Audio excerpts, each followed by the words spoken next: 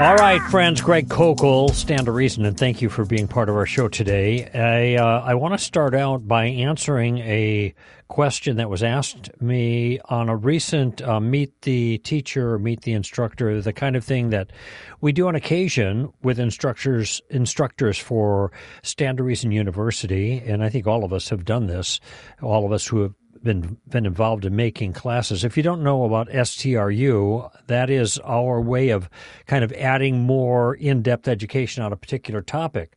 I just recently did one on the issue of moral relativism, for example, and I actually got an email from Stand to Reason. I mean, I receive our emails too, because I like to see what we're doing and what other people are getting.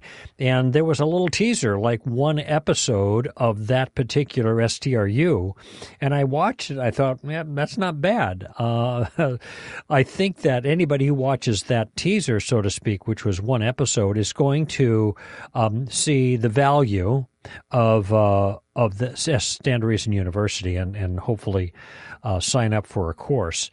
But those who have taken courses have a chance, I think 3 courses or more, have a chance to be part of an interaction with an instructor on a kind of live interaction. They go on to Facebook or wherever we go. I don't know. Somebody else pushes the buttons for me, and we interact with the people and answer questions. One of the questions came up, though, I thought was really helpful for kind of a wider use, and that is, what's the first question I must ask to develop my own convictions about religion? What is the first question I must ask to develop my own convictions about religion? I think that's the way it was put. I wrote it down, and I like that way of characterizing it. And plus, the question properly presumes that when it comes to questions like religion, what we're trying to find out is what is true about reality. We are not just trying to find a religious club that makes us feel good. Remember, it was Marx that said religion is the opiate of the people. That is, religion is what you take to make you feel better. It's a drug. It doesn't have any benefit in itself apart from lifting your spirits and making you feel better about the world. Now, of course, if what religion tells you isn't true about the world, then I'm not sure why it lifts anybody's spirits to believe something that is not true. But in any event, that's the way a lot of people approach it. It's relativistic. And so if we're instead asking the proper question, what is the world actually like? What is true about the nature of the world? If that's our question, and we are open to a religious answer, in other words, well, maybe some religion is a true characterization of the way the world actually is, then I think there is a question that is pivotal to start the process. And that question simply is, does God exist? And the reason I think that question is so critical is because it becomes a watershed for 2 entirely different directions that you might go. And I've talked about this before. In fact, I've written about this in more detail in Street Smarts, talking about atheism, because I am of the conviction that atheism doesn't explain anything. It's the ultimate non-explanation. It explains, so to speak, by denying that explanations exist. Why is there something rather than nothing? For example, no reason. What caused everything? Nothing. What accounts for morality? Well, there is no morality to account for, no capital M morality, no deep morality.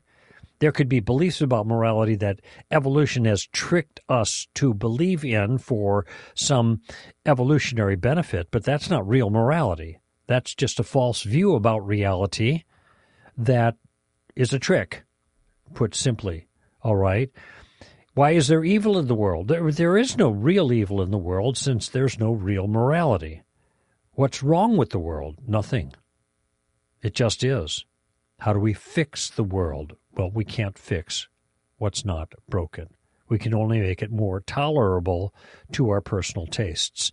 Now, I realize that I painted a rather dark picture of atheism, but the portrayal is true to the worldview.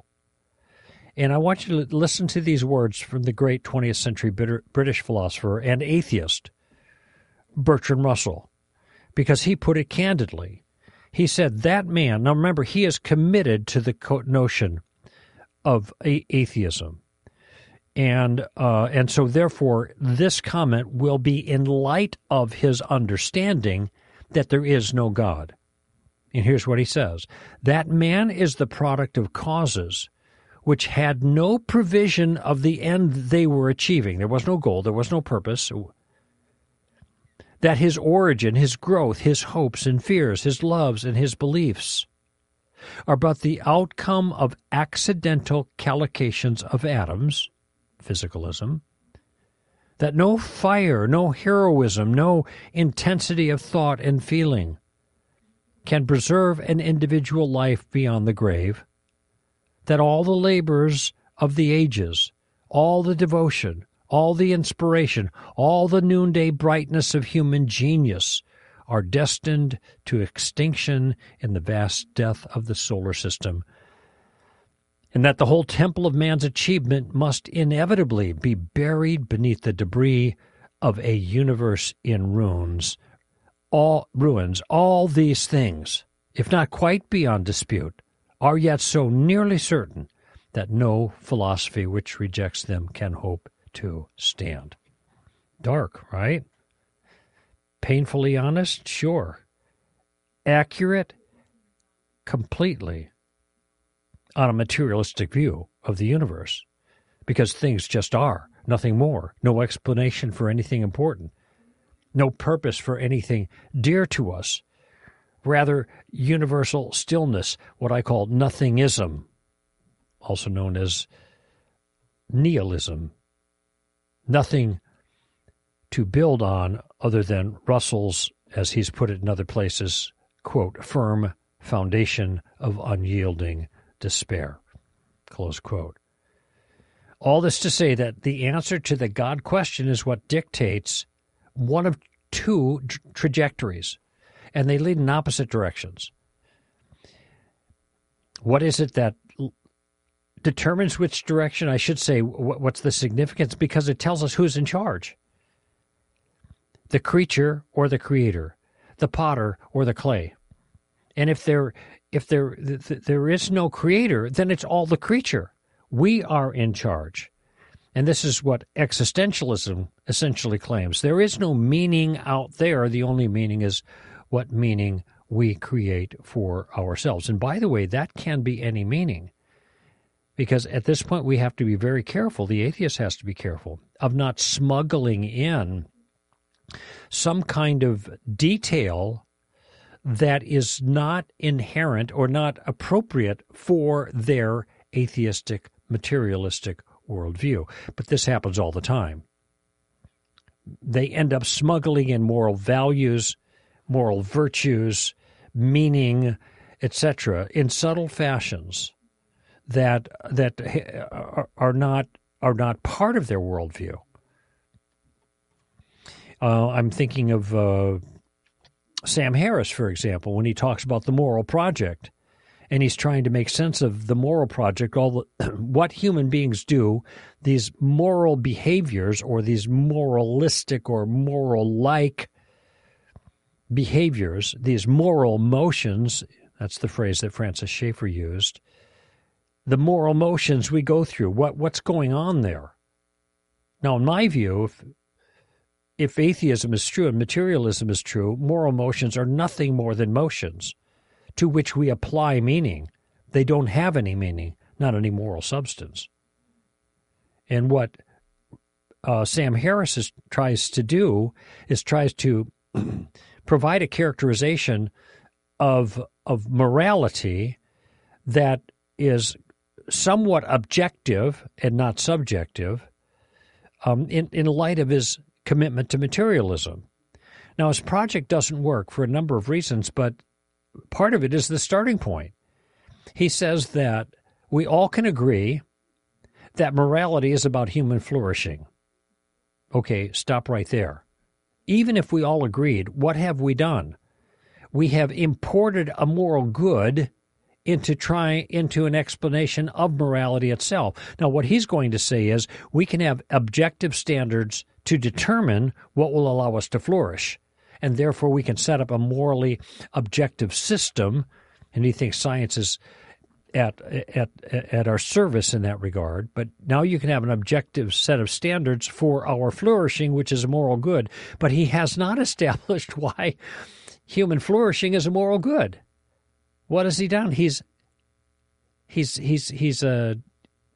carried that in. He's borrowed that. He's stolen that, to use Frank Turek's characterization, stealing from God. He's stolen that from another world view and imported that into his own where it does not fit. Okay, now I'm not saying he's wrong about being an atheist, and I'm right as a theist. I'm simply saying, notice what's going on.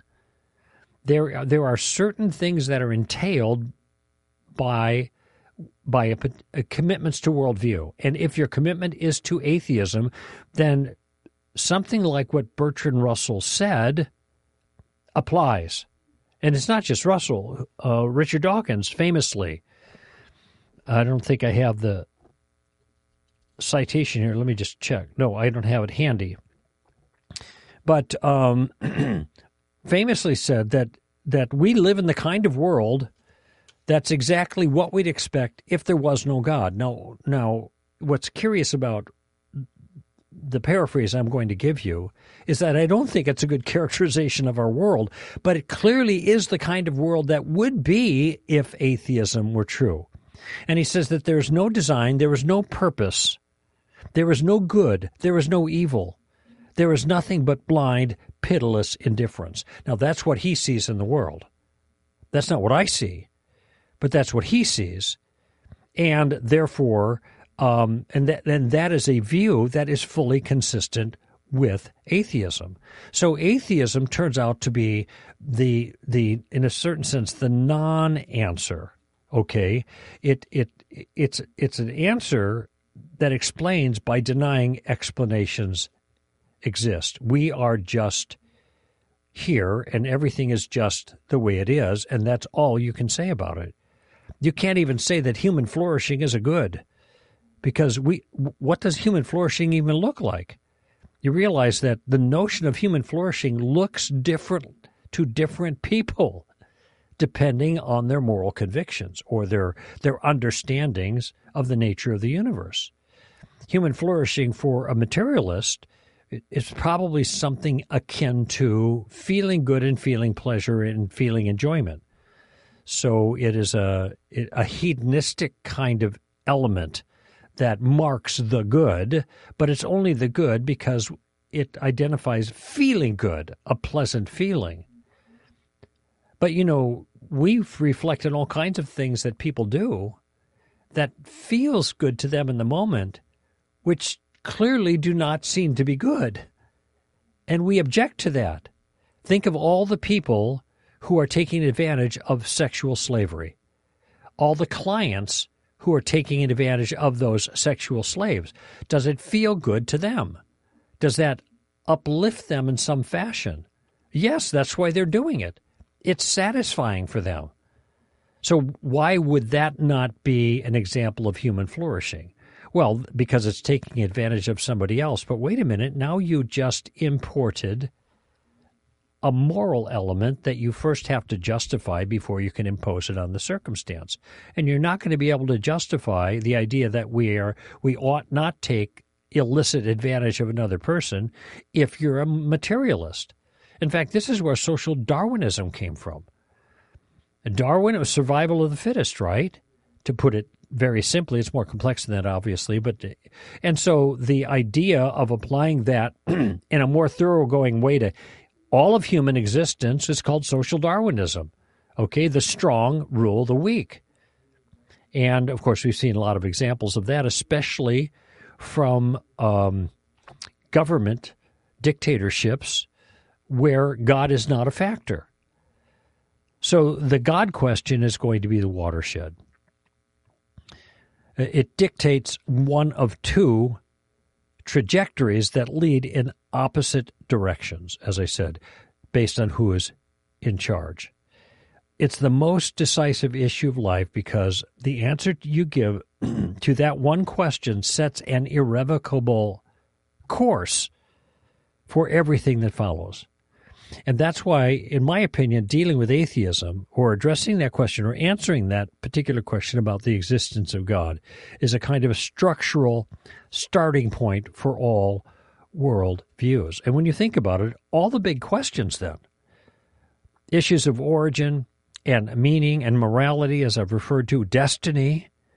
Well, there is no destiny is an end, right? Is what one is destined for, or at least one ought to be destined for, a place that you should go, a noble end, a noble purpose, generally speaking, that is in the future, that is a target you're aiming at. But if atheism is true, there is no destiny because there are no noble ends. Being a noble end is a moral concept. There's no grounding for morality in atheism. Now, I'm not saying that atheists are all immoral. What I'm saying is, atheists can do, to a great extent, the very same kinds of things that non-atheists do, that non-atheists called moral. What I'm saying is, and this is a very important distinction, if there is no God, then the atheists are not doing anything moral, nor are the theists doing anything moral. They are doing behaviors, but they are not doing moral behaviors. Okay? So maybe an illustration would be helpful at this point. The speed limit in front of my house on Jantz Road, La Granada. I should just say Jantz because Jantz is down the road and it's not my road, but La Granada Drive. Don't come visit me. You don't know my address. Although La Granada is not a very long street. Anyway, enough. The speed limit is 25. Okay, who sets the speed limit? The government sets the speed limit. How do we know what the speed limit is? There's a sign. The sign tells us what it is. It doesn't cause the speed limit. The government caused the speed limit. If there is no government, can somebody still drive 25 miles an hour on the street? Sure, of course they could. I could, you could, anybody can. However, would it be fair to say they are being law-abiding citizens when they do that? The answer is of course not, because there's no law to abide by. They can still do the behavior, but the behavior would not be law-abiding. In the same way, an atheist can be kind to another person. He could save people's lives. He could, live for other purposes than his own interests. On and on and on. Mention any virtue that a theist is able to perform that an atheist is not able to perform. This was Christopher Hitchens's famous challenge. Now, of course, what they couldn't do is the atheists couldn't worship God, which on the Christian understanding of morality is the summum bonum. It's the greatest good. So bare minimum, at least when it comes to Christians, the Christian morality and atheistic morality, though crossing over at some points, can't be the same. But nevertheless, I understand the point. If it's just a matter of doing behaviors, we can mimic the behaviors. The question isn't whether they can do the behaviors. The question is whether the behaviors are good to begin with. And they can only be good if they conform to a standard outside of us that's transcendent. And they match the standard, the good standard. And if there is no standard, then you can't do anything to match the standard. You could do the behavior, but it doesn't match the standard. Therefore, it is a behavior that's neither good nor bad. No behaviors are good or bad if there's no standard. They just are. And so consequently, if if God does not exist, that's the trajectory you're on. It sets the course for everything that follows. And I mentioned a number of them. Destiny is the last one, I think. But those are the major concerns: origin, meaning, morality, destiny. But there are secondary concerns, too, because we talk about other things: sex, gender, liberty, equality, bodily rights, all kinds of things like that, part of the cultural conversation. They eventually come down to one question: are we our own, or do we belong to someone else? Because if there is no God, then all is clay and nothing but clay. That's why I think when it comes to doing a careful assessment of the nature of reality, the God question is the first one to answer, since it is the foundation for answers to all the other things. And I most Christians are not prepared to deal with that in the public square, I suspect. And this is one reason we're here, Stand to Reason. It's another reason why I wrote Street Smarts 2, which comes out, by the way, on the 12th of September. So we're 3 weeks from today. Is that right? Yeah. But just keep that in mind. Again, that question is central. Are we our own, or do we belong to someone else? If we belong to someone else, then that someone else sets the agenda. And all kinds of things are possible. Transcendent morality, transcendent meaning, transcendent purpose, and transcendent human rights, because human rights are moral kinds of things. Without objective morality, you can't have objective rights. You can have powers giving liberties to people, but those powers can take those liberties away just as fast as they give them, because that's the nature of it. There is no truth outside of the physical universe. There is only power. And so the powers can give you liberties or take them away. And what would be the grounds of objection? I know the grounds that people offer.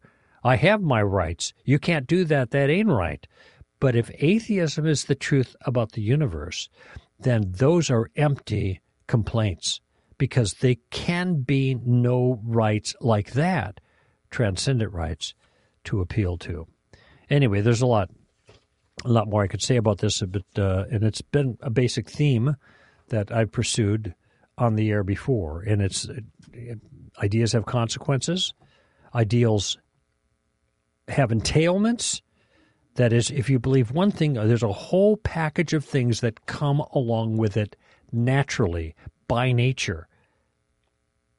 And if you reject certain things, then there are a whole bunch of things that are attached to the thing that you reject that you must also reject too, to be consistent. The God question, that's the critical one. All right, let's take a break, and got lots of callers on board. Look forward to talking to you when I return on Stand to Reason. Would you like a Stand to Reason speaker to speak at your church or event? Greg, Alan, Tim, John, and I, Robbie Lashua, are available both in person and online. Just email booking@str.org to schedule us today. We can address a wide array of topics, from bioethics, gender issues in science, to theology, philosophy, and how to respond to other worldviews, all from a biblical perspective. Whether it's a Sunday sermon, Zoom conference, or YouTube live event, our skilled and engaging speakers can be there, either physically or virtually, with the goal of equipping Christians to effectively influence the culture for Christ. To read our bios and learn more about the topics we cover, visit str.org. Then email booking@str.org to schedule Greg, Alan, Tim, John, or me, Robbie, today. I'm often confronted with the objection that Christians are only kind to people because they want to convert them. Is that true? We'll find out how I respond to this challenge in the most recent episode of my podcast, Thinking Out Loud with Alan Schleman. Look for it on Spotify, iTunes, your favorite podcast app, or at the top of the homepage at str.org. As a high school teacher, I always had a red pen close at hand. When I wasn't in front of my students teaching a lesson, you could find me assessing assignments, grading essays, and evaluating exams. The red pen played a crucial role in the educational development of my students. With it, I questioned their assumptions, exposed their errors, and challenged them to think critically. You see, a good teacher doesn't merely tell his students that they're wrong. A good teacher shows his students why they're wrong so they don't make the same mistakes twice.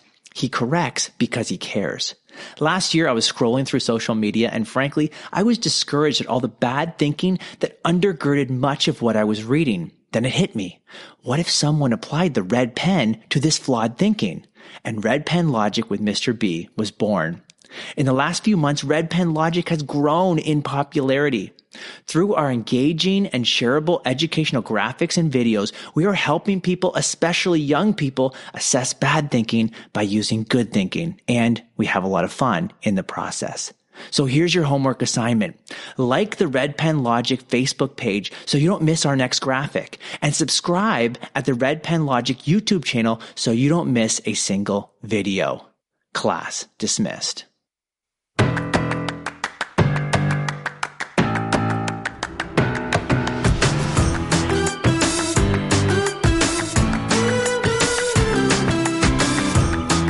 Just a reminder, this month is Be One of the 100 month. We are inviting people to be strategic partners. And I want to offer a personal note on this, just something from my own life. My wife and I support a number of enterprises. We've supported Stand to Reason for years from the beginning. Okay, but a number of other things. And it actually, when I write the check for these different enterprises, I don't do it characteristically by automatic EFT or something like that, because I want to put my pen to the check that gives the money to these organizations. And I'll tell you why. It is deeply satisfying to my soul. It makes me happy to be able to be in a position where I can financially support important enterprises that God has ultimately responsible for, that God is moving in, making a difference in the lives of people all over the world. It's really satisfying to me. And so when I give, I'm not giving out of obligation. I'm giving out of a sense of thankfulness to God for how he's prospered me. And as I look at these other organizations, I feel a part of what they're doing.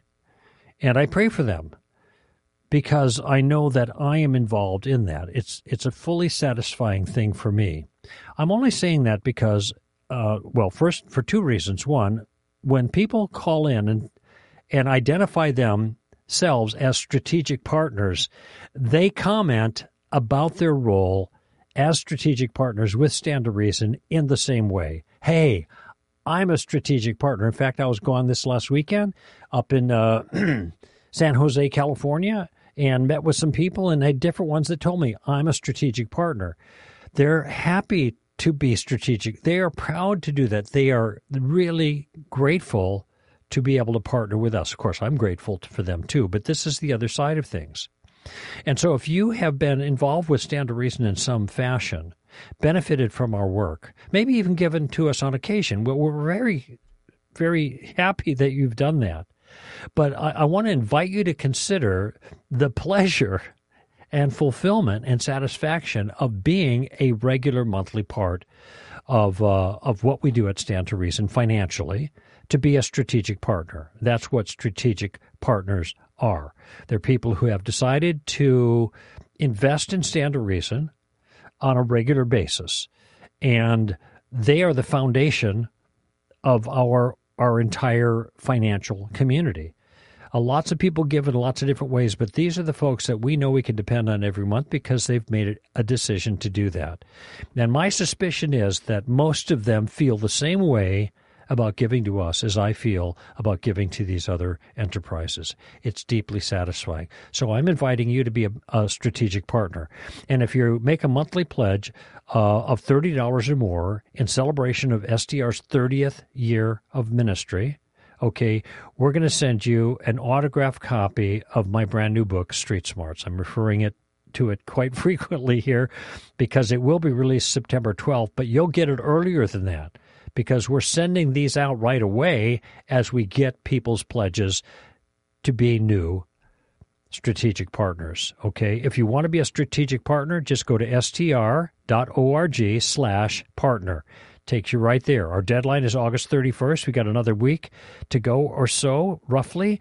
And let's see, the latest count, we are just under 100. We are just under 100. And so you might be the one who breaches us over our goal for the month, 100. And, of course, it would be fantastic for us to bypass our goal by a lot here in the next couple of days as we move towards the end of the month. So once again, str.org/partner, and sign up to become a strategic partner. Be one of the 100 plus, God willing, over the next week or so. All right, let's go to your calls. And in Granbury, Texas, this is Craig. Hello, Craig. Yeah, how you doing? Okay, buddy.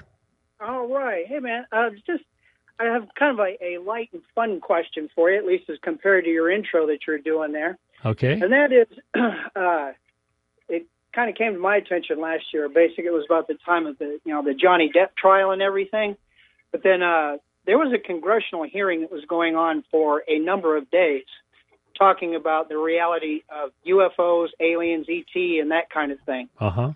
And I've been studying on it, from all different perspectives, and was just calling to get your take on what you think that they might be. Okay.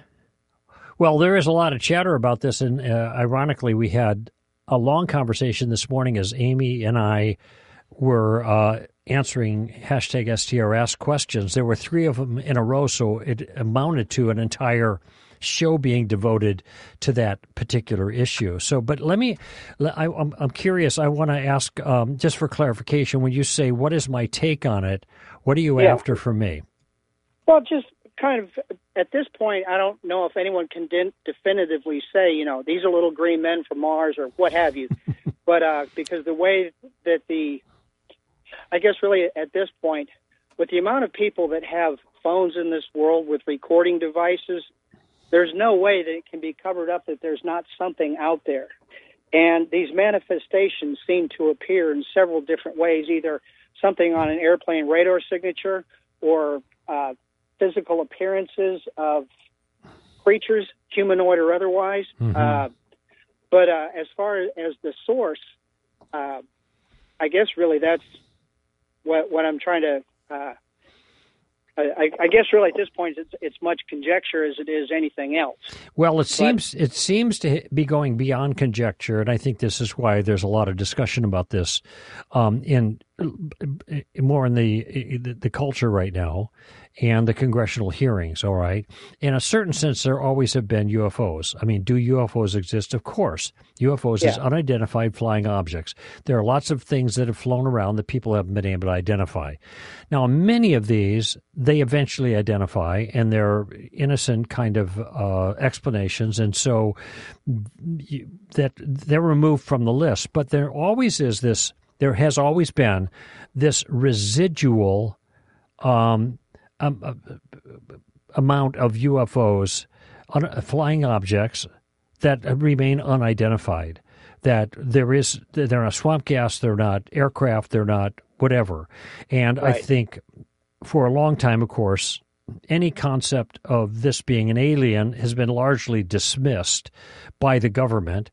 And of course, it brings charges then that the government has been covering something up. And so now it appears that there may be some truth to that the government has known more about this than they've admitted. And now they're starting to admit more. Now, did you know that they have changed the acronym, though? It's not UFO. Yeah, I can't remember off the top of my head. I think it's UAP. Or, something a little more antiseptic and vague. Yeah, well, it's called, I think it is, I'm not exactly sure why they got a new acronym, but it's more expansive. It's Unidentified Aerial Phenomena. I think that's it. Unidentified. So UAPs. Okay, I got the thumbs up from the bearded bear. So, unidentified aerial phenomena. Now, what that, I think the reason they chose phenomena is because this is broader than object, okay? We don't know if it's an object or not. It's something. So since it's broader than object, maybe that gives them more latitude to try to figure out things, all right? So as far as I am concerned, and I actually just did an interview for a documentary on God and UFOs about 4 months ago. It's still in production, post-production, and it's probably be coming out in a year or so, and so you'll hear more about that from this show when it comes out so people can view it. I'm one of a number of people that were interviewed for that particular production, and I was a little bit surprised to be invited because this isn't my field. I'm not an astronomer. I'm not a pilot. I'm not a military person. I'm not government. I'm not into all this stuff. But it turns out that there are theological and philosophical elements that are involved in the questions that arise regarding UFOs or UAPs, however you want to characterize it. I like the UFOs. I'm just going to pretty much stick with the old school. So we'll talk about UFOs. And so the question is, what are these residual things? What, as you put it, should we make of these things? And here's what I contributed.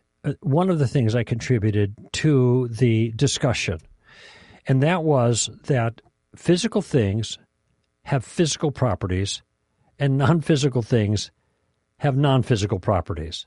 Okay? So if you have something that is real that has no physical properties, then this real thing is not physical. Now, that seems like no duh. But, of course, there are a lot of people who believe there are no such things as non-physical things. But, see, I have an idea in my mind right now. The idea is UFOs and our conversation about UFOs. But the idea is real. Because I behold this idea, I'm mulling it over. My mind is in direct contact with the idea. I am more confident, more certain that I am thinking about this UFO issue than that I'm doing a radio broadcast. Okay? Because I could be mistaken about doing a radio broadcast, but I cannot be mistaken about thinking I'm doing a radio broadcast or thinking about UFOs. So here are things that are ideas which do not extend in space, that do not have any physical properties to them and do not respond. They are not beholden, maybe is the best way to put it, to the laws of physics and chemistry. In other words, these things that are real, because I'm observing them, I'm in touch with them, I know they're real, are not physical. Now, to me, this is a slam dunk against physicalism of any kind, materialism, naturalism, however you want to characterize it, okay? Materialism is just false, and we all know it because we are all in touch with immaterial realities every waking moment of our lives, all right? But most people have not been taught to think about it that way, okay? Now, how does this touch on the UFO question? If there are if there are observations of phenomena that do not comport with physical law, then those objects are not physical. I mean, this is just a simple equation. Okay, now, if they're not physical, what are they? That's another question. But there are a lot of reports about measurements being made about these things and activities and the way they behave that are contrary to the laws of physics.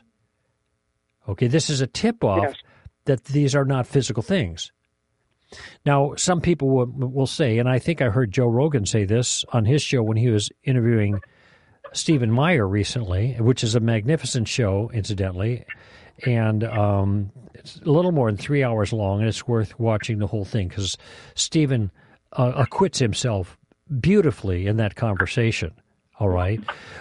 Joe Rogan is kind of all over the map, but a lot of people like that. They like his curiosity, whatever. So, but he got into this question about UFOs, and every time something like, well, physics as we know it, or the laws of physics, he would say, well, that's physics as we know it. Maybe there's all these laws that we don't know about, blah, blah, blah. So he's punting to all of this or trying to create possibilities based on possible physical laws we don't know about. The fact is, the physical laws we know about are pretty reliable, and if they're not reliable, then we can't even do the kinds of things that we do to observe UFOs, et cetera, et cetera. And the laws of physics are part of the universe. They're not just part of our solar system, because we can see to the ends of the universe, and that the light is shifted to the red side of the spectrum. This is all physics. And so it is entirely appropriate to apply what we know to the phenomena we see. Now, we can be open to new things, fine. We get new evidence, new whatever, then we can adjust to that. But the way it looks right now is these things are comporting themselves in ways that are inconsistent with the laws of physics, okay, which suggests that they're not physical, okay? That's just a piece of the puzzle. I'm just laying it out there. I'm not trying to make the argument right now. I'm just saying this. Right. A lot of people aren't going to be open to that. They're going to, like Joe Rogan, they're going to say, well, maybe it's a different law of physics that we don't know about. Well, I guess that's possible. But until we know about this different law of physics, we still have to apply what we know to the circumstances. So this is one concern. But laws of physics come in a different fashion. And and these are legitimate questions, okay? If considering that there's a possibility that they're aliens, one needs to ask, first of all, where are they from? Secondly, how did they get here? And thirdly, how did they find us? All right? Well, I got to write that down. Where are they from? I never said it like this before, but it's a nice 1, 2, 3. How did they get there? Here. And how did they find us? All right? Each of those are really significant problems for the possibility of ETs. Okay, where are they from?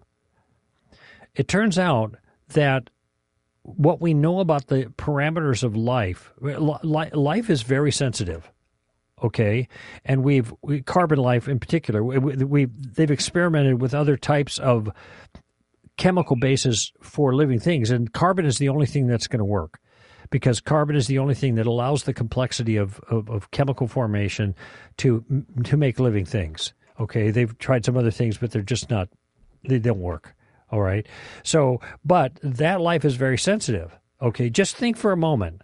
Just think for a moment again when you get into the shower and how you're adjusting the thing just so it's just right, so it's comfortable. Otherwise, too cold or too warm. Now, of course, that's just comfort. But you know that a little bit colder and you stay in that and it's going to kill you. And a little bit warmer and you stay in that and it's going to kill you. And this is true of life on planet Earth. This is why there's not going to be any little green men from Mars, because Mars is inhospitable to life. And so is Venus. Those are on either side of us. And they're, for different reasons, there is inhospitable. And, of course, the further you get away from this Goldilocks zone for planet Earth, the less hospitable it is. And so life exists in a very, very narrow spectrum of environmental conditions. And a lot of these have to do with the size of our planet, the position it is from the sun, the kind of sun that we have, the age of the sun. It's a yellow sun. We're just the right distance. We have just the right moon, just the right size, with just the right tides, and just the right seismic shift, and just the right tilted axis, tilt on the axis, and just the right seasons, and all of these things that all make life possible on Earth. Okay, you change any of those things and you're really going to have some serious problems with life. Okay, and by the way, that's all of those things that apply just to this position from the sun with a certain kind of sun. So there are factors that need to be taken into consideration in determining if there is life out there. Now, I have a book on my bookshelf that says Rare Earth. It's not written by Christians. But one of the things they point out is when you look at the parameters necessary for life on Earth and you do the math, it's a miracle. I don't think they use that word, but it amounts to that life even occurs here. How is it going to occur somewhere else? Now, for those who presume that life evolved here, even though they have no way of demonstrating how that's the case, and the more we know, the harder it gets, the more implausible that gets. If they believe it happened here, and if you got billions and billions and billions of galaxies, and now with the new telescope even more than we thought, much further out, well, of course you're going to have all kinds of planets with all kinds of life just like ours. Well, that's a presumption that's contrary to fact, because what they haven't taken into consideration is all of these parameters that are necessary for life. Okay? So you have to have a certain kind of sun. That sun has to be in a certain type of galaxy, a spiral galaxy. It has to be in a certain distance from the center of the spiral galaxy because of radiation, et cetera, and on and on and on and on and on. And pretty soon when you're doing the math, you're eliminating all of these possibilities. It becomes amazing that life even exists here. So what this suggests is there's not going to be life on other planets anywhere else in the galaxy. Not galaxy, in the solar system, not in the universe is what I mean. Okay, so that's a question of where are they from? Second one, how do they get here? The problems with traveling through space are enormous, and partly because there's so much radiation in space, and plus the distances are so large. To travel long distances, you need a lot of fuel. But the more fuel that you have, the slower you're going to move because you're heavier, you've got more mass. And so you need more fuel, which gives you more mass, right? Mm-hmm. And the same thing with protection from radiation. You need protection, lead. The longer you're out there, the more protection you need. And that means you're heavier, and that means you need more fuel. So there's an interplay of factors here that make intergalactic travel implausible. Now, somebody can always invoke science fiction. Oh, you're welcome to do that. Yes, well, maybe they discovered something that we don't know. Well, maybe. But as it stands right now, these are the limitations. And there are lots and lots of them. So where are they from? How did they get there? And how did they find us?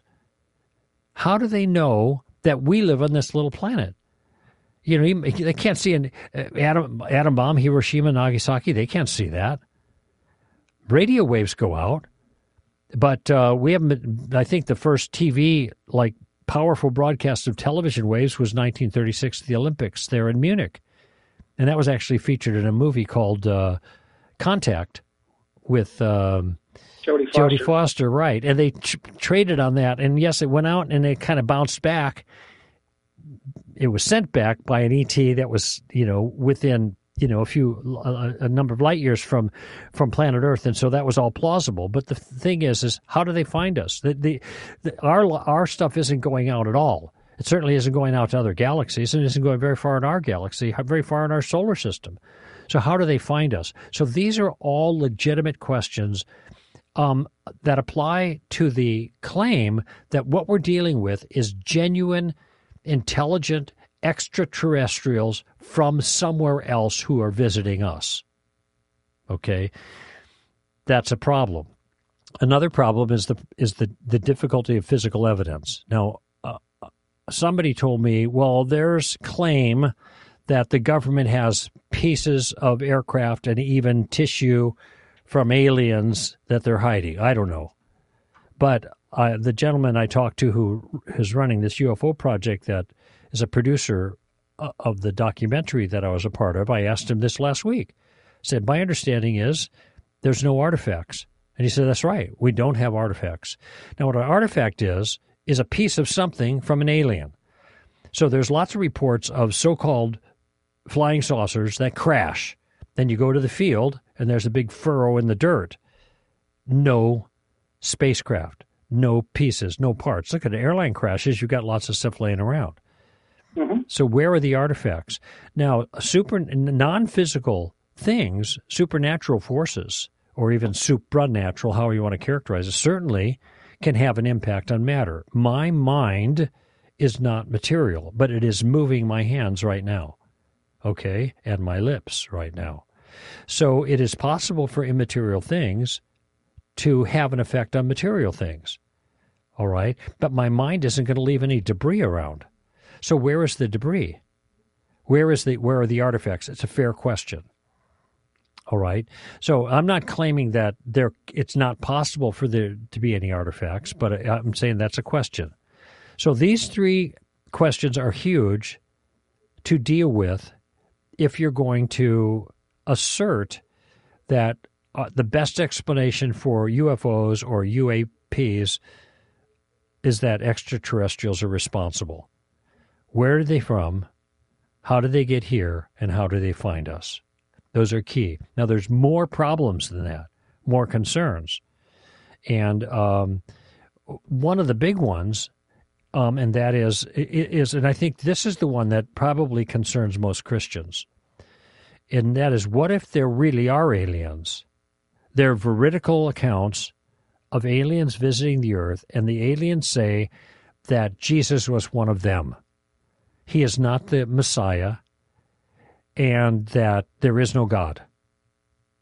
Okay, what if they say that? Now what? Now this sends shivers up the spine of all kinds of Christians when they consider this possibility. And indeed, this was one of the reasons I think this documentary was made. But my response to the possibility of some alien saying there is no God and Christianity is false is, so what? Not so what that there is no God, or so what that it's false, but so what that they said so. Well, they're really, really intelligent. So what? There are lots of really, really intelligent people on this planet, much more intelligent than me, that believe there is no God and Christianity is false. And when they say that, what is my response to that? My response is, tell me your reasons. Did we just lose Craig? No, I'm here. Oh, okay. I just heard a click. My response is, tell me the reasons. Tell me the reasons. So if, I read a quote from Bertrand Russell before, the atheistic philosopher, English 20th century atheistic philosopher, there is no God. Okay, what are your reasons? It's the reasons that matter, not the so-called authority that the statement comes from. What makes an alien an authority on God's existence? What makes an alien authority on Jesus of Nazareth? I want to know the reasons. And I have very good reasons for believing Jesus of Nazareth is the Messiah he claimed to be, and that God exists. All right? So they would have to disabuse me of my good reasons before their challenge is likely to bear fruit. Just because they say so and they're aliens, that's an illicit appeal to an apparent authority. And there's no reason I should take them at their word. What is interesting, though, and this is another issue entirely, but I'll just stop with this, is that there are lots of close encounters that are on record of the first, second, third kind interaction. Let's say third kind is where you have personal involvement. Yeah. Okay, where there have been claims by the ETs about the illegitimacy of Christianity. Well, that's interesting, isn't it? I don't know that ETs are saying that other religions are false, but they seem to be saying that Christianity is false. Oh, that's curious. You know, it's just another detail to take into consideration. Does that make any sense to you, all that stuff? It does, and I tell you, I'm in 100% agreement with you on that. And I have, I don't know if you want to call it a wrench in the works, or maybe just another wrench for the toolbox, but in my mind, a more reasonable explanation. Actually, an example can be found in the Bible in John 20:26, when Jesus in his glorified body physically entered a room past a physical door without opening it, which that kind of tells me Jesus enjoys in his glorified body a plane or a realm of existence that we do not have access to. That's right. Translation, we don't understand those laws of those other dimensions. Mm-hmm. So as far as where they're from, they could be right here in this room with us right now, just in another dimension of it. Well, Your soul is manifest with your body, but it isn't in your body like a pea is in a pod because it's not physical, so it doesn't have physical location. It's got an illocal presence is what they call it, but that's an example of what you're talking about. Incidentally, I don't know that Jesus passed through the door, but he may just have appeared, which means that the physical limitations were not limitations for him. So however he got in the room, he was able to do so without opening the door, and I think that's the point. Right. But I guess probably you say, I think Jesus was able to do it because he was in his glorified body, not because he was Jesus. Mm-hmm. So, like something that we will be able to do when we get our glorified bodies. We'll be able to, I don't want to, it's going to sound really weird, but be able to translocate far distances, to pass through solid things. I don't know. But when we see, if you notice that when these reports of beings are seen, they're either A, no vehicles involved, or B, the vehicles that are found are nowhere near like what you described that would have the resources for traveling at light speed for 1,000 years to get here from God knows where. Yeah, right. That's an interesting observation, and it just raises more questions that ought to be asked about these things. And I think what's going to happen is you're going to have people that are going to have a knee-jerk reaction to this and then go along with whatever these things, if these are manifest in some way that can be recorded, they're going to believe what's told them by these things. How do we know they're beneficent? They have good intentions. Is that it's all malevolent, right? Yeah. 100% of it. Yeah. I believe that because appearing as an angel of light. But anyway. Sure. Well, we're all out of time here. It's good to talk to you, Craig, and thank you for asking those questions. And more for people to think about, and we will probably touch on this topic more in the future. Greg Koukl here for Stand to Reason. Give them heaven, friends. Bye-bye now.